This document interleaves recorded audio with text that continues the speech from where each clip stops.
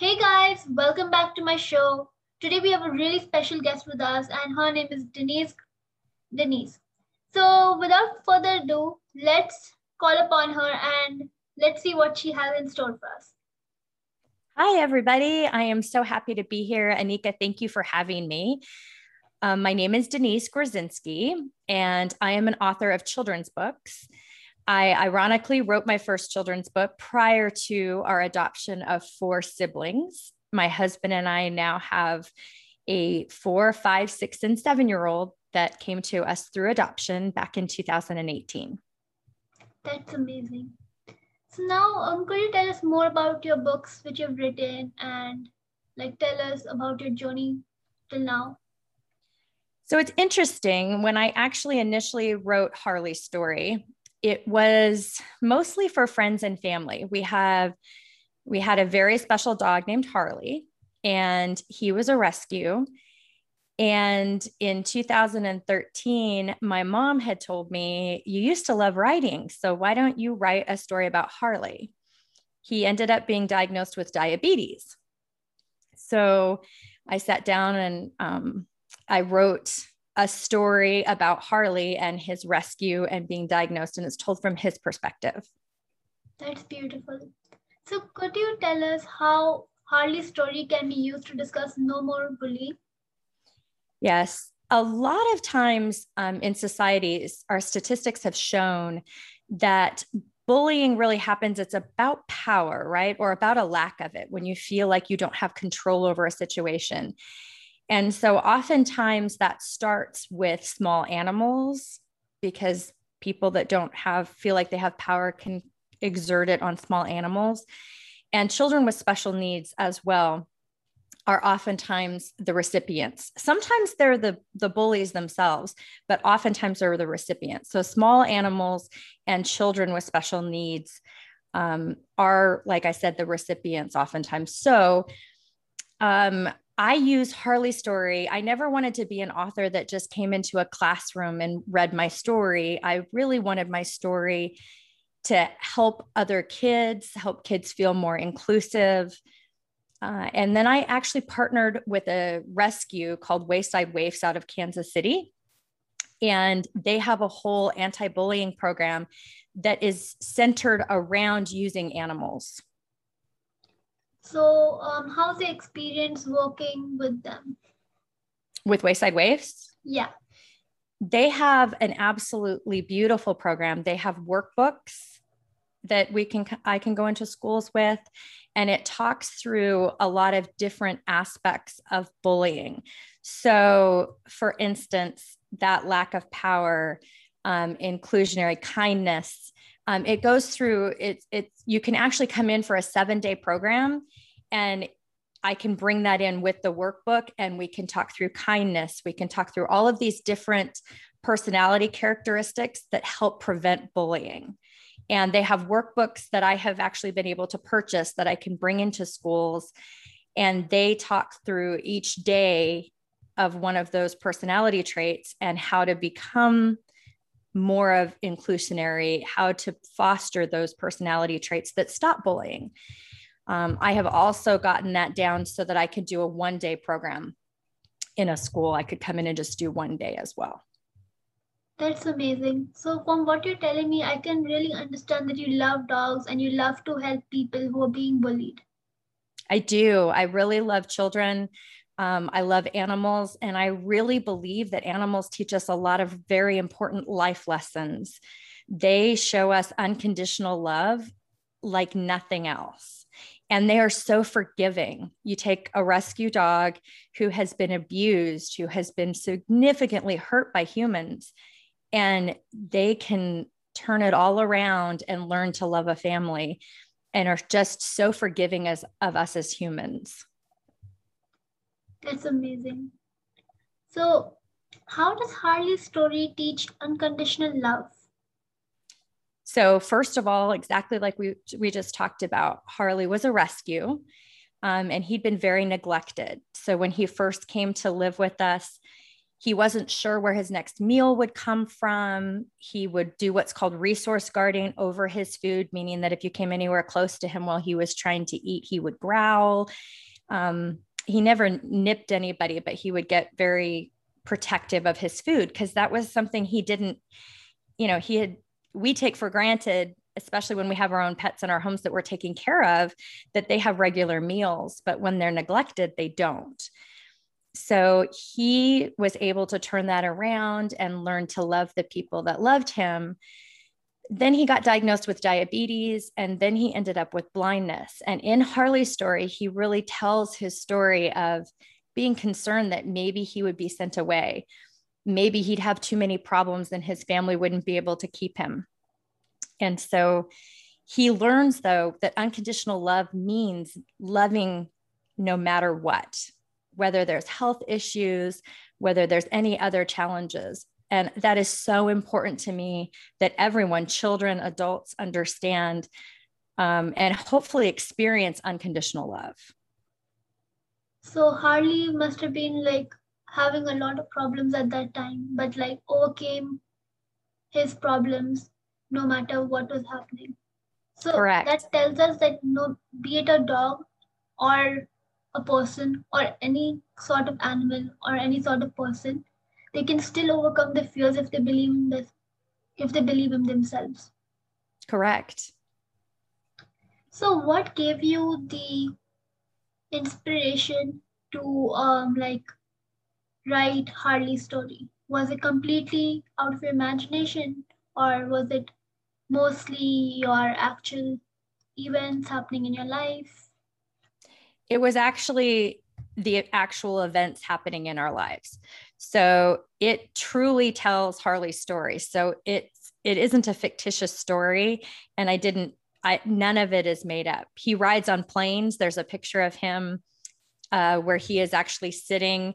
He's in his carrier because he went under the seat in front of us, and he's in his carrier and he's on top of the luggage, and I'm taking him around on a luggage cart in an airport.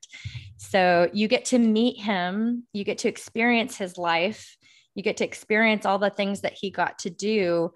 And then we meet a few other animals that have special needs as well, because even Harley wasn't alone. There are some animals that only have 3 legs, and sometimes they learn to walk like that, and sometimes they get a helpful wheelchair. There's a dog, Otis, that's both blind and deaf since he was born, and his humans have been able to teach him commands. So he can sit, he can shake, all of those things with just touch commands. So Harley gets to meet some of these other animals along his journey as he's learning what unconditional love really means. So did you ever lose hope that Harley would never get better or would never learn to survive on his own? I mean, of course, he's a domestic pet, but like either way. I honestly, when he was diagnosed with diabetes, so I'm a nurse practitioner. So I called the vet and said, he's drinking more water, he's urinating more frequently, and he's having potty accidents, and he was potty trained. I said, in a human, these are often signs of diabetes. What is that in a dog? And the vet said diabetes. So it's also very important to me that people understand, because the vet told me that oftentimes animals are brought to him and it's past the ability to save them because their humans weren't aware of what all those symptoms meant. So it's very important for me, for both kids and adults, to understand what some of those symptoms are. But the time that really got me was his cataracts grew fast because of his diabetes. So we had a little bit of trouble getting his sugars under control, but we got those under control, and his cataracts grew. So if you don't know what that is, that's a small film that can grow over the top of your eyes. Humans can get them. Dogs can get them. Cats can get, animals can get them. And his grew a little bit faster because of his diabetes. And that I think hit me harder. I started crying in the vet's office about him being blind. And I'll never forget, the vet looked at me and said, "You're going to have a harder time with this than he is. He's going to figure it out. He's going to figure out his way around. You're going to watch him bump into things, but he'll be able to navigate." I did go to some websites and look up how to help him. And some of the things to help him were he still went hiking with us, but we got him doggles. So those are little doggy glasses so that he wouldn't poke his, because he couldn't see a tree. He'd hike with us and we'd have him unleashed, but he could still bump into stuff. Put a carpet in front of his doggy door so that he could feel where his doggy door was. And I made different rooms smell different. I put just regular scents, whether it be a candle or one of the plug-in scents, into the room so that they smelled different for him. And sure enough, the vet was right. He navigated really, really well. That sounds awesome. It's great that Harley is able to navigate and understand his surroundings. So now I would ask you a few more questions. So at what point do you think someone should call themselves a writer? I'm sorry, say that again. So at what point do you think someone could call themselves a writer? Oh, I believe that you're from the very beginning. It doesn't matter how young you are. I believe that my 7-year-old who's drawing pictures and telling stories with pictures is still a writer. I published my book because I had something that I felt was important that I wanted people to read. But I think it's also really important. I didn't write for a really long time because I got discouraged over the editing process. It was really hard for me in school when I would write and then a teacher would mark it up. And, you'd get I don't know if they do red marks anymore, but you'd get the marks on your page that this didn't quite sound right or this didn't look right. And I'll admit it's still kind of hard. The second version of Harley's story, I actually used an editor, but it feels very different. Maybe there's some experience behind it, but I had stopped writing for a really long time. I thought I had wanted to be a writer in school until the editing process. And it is hard. You write your feelings down, you write a story, and that story is like your child. No matter how young you are, that story is your baby. And so when somebody takes it and they want to change it up, that can be really hard. So it takes a bit of a thick skin to do that. But you are a writer from the minute you start to tell stories. Yeah, because like the editing process is like the part where you have to get rid, like basically in the writing world, you say that you have to kill your babies. And you don't actually mean that literally, you mean that figuratively, which means you have to remove all the unnecessary parts. That's exactly right. And that can be really hard because you're having to let go of something that meant something to you when you wrote it. Yeah, because as an author, as you said before, your writing or whatever you write on the page is kind of like your like something precious. So basically, when you want to give away something precious, obviously you won't feel good about it, even though it's necessary. That's true. It's very, very true. And it can be very difficult. How do you get through that? So, could you repeat the question? I said, how do you get through the editing process? Because you're a writer as well. Yeah. So, for my editing process, what I do is I leave my novel or what I'm writing aside for a few weeks or days. So then I can open it up with fresh eyes and then start editing it with I forget what I'm actually writing about. So that way I am able to focus more and figure out what things need to be in and what things need to be out. That way it's easier to let go of few parts of the book. For example, if one part does not make sense, I try to figure out how to keep that part, but at the same time make it more interesting or more adventurous or descriptive. That's how I had in the first version of Harley's story, I had about 3 pages where I felt like you were getting to know him as he traveled. And I told these different aspects of him, and you edit it down so that, because it didn't really do a huge amount for the story itself. It meant a lot to me because it was part of Harley's story. And again, I'm writing an actual story. I'm writing about his life. I think that made it even harder to get rid of for me because it was about him. And it felt like I was taking out pieces of him, but you're able to edit it and you're able to get it down and still tell the story, but much more succinctly and not taking up quite as much of the space in the book, I guess. Yeah. So how do you celebrate when you finish writing your book? I cannot tell you what that feels to hold the book in your hands, to hold the actual book. There just aren't any, it is so exciting. It's an amazing feeling. And I self-published. I didn't actually go through a publishing agency. The first time I did it through a self-publishing division of Reader's Digest. And I can say nothing but great things because they really helped me learn a lot about the process. And then I've done a couple book launches for some other authors. I've done a few other things.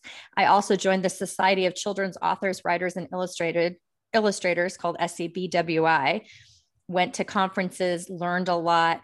So when I came up with this second edition that's being released this month, I was able to take it to another level than the first edition, partially because I was willing to open up to pieces of the story changing up too.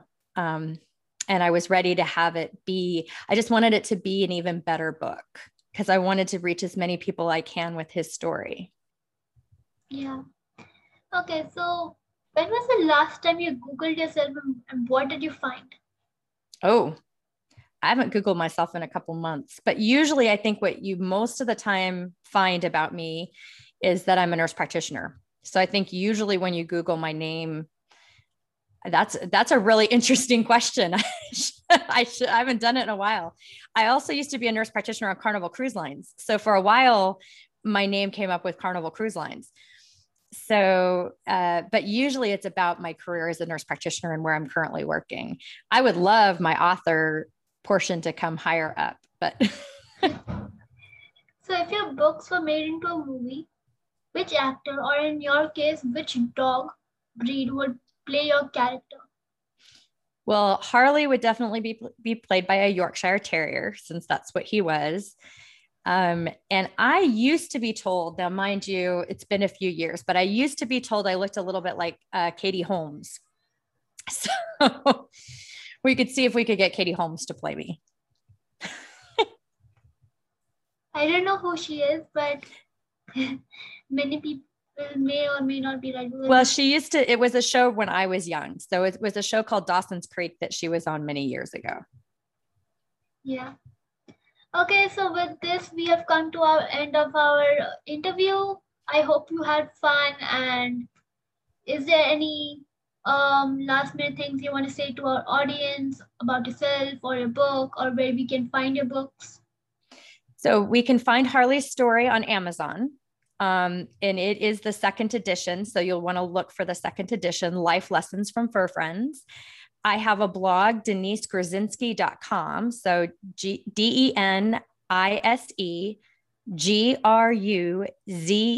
as in Nancy, SKY.com.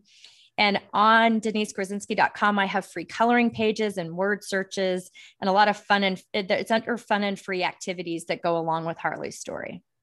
That's amazing. So guys, I hope you learned something new today, and I hope to see you guys next time. Bye guys.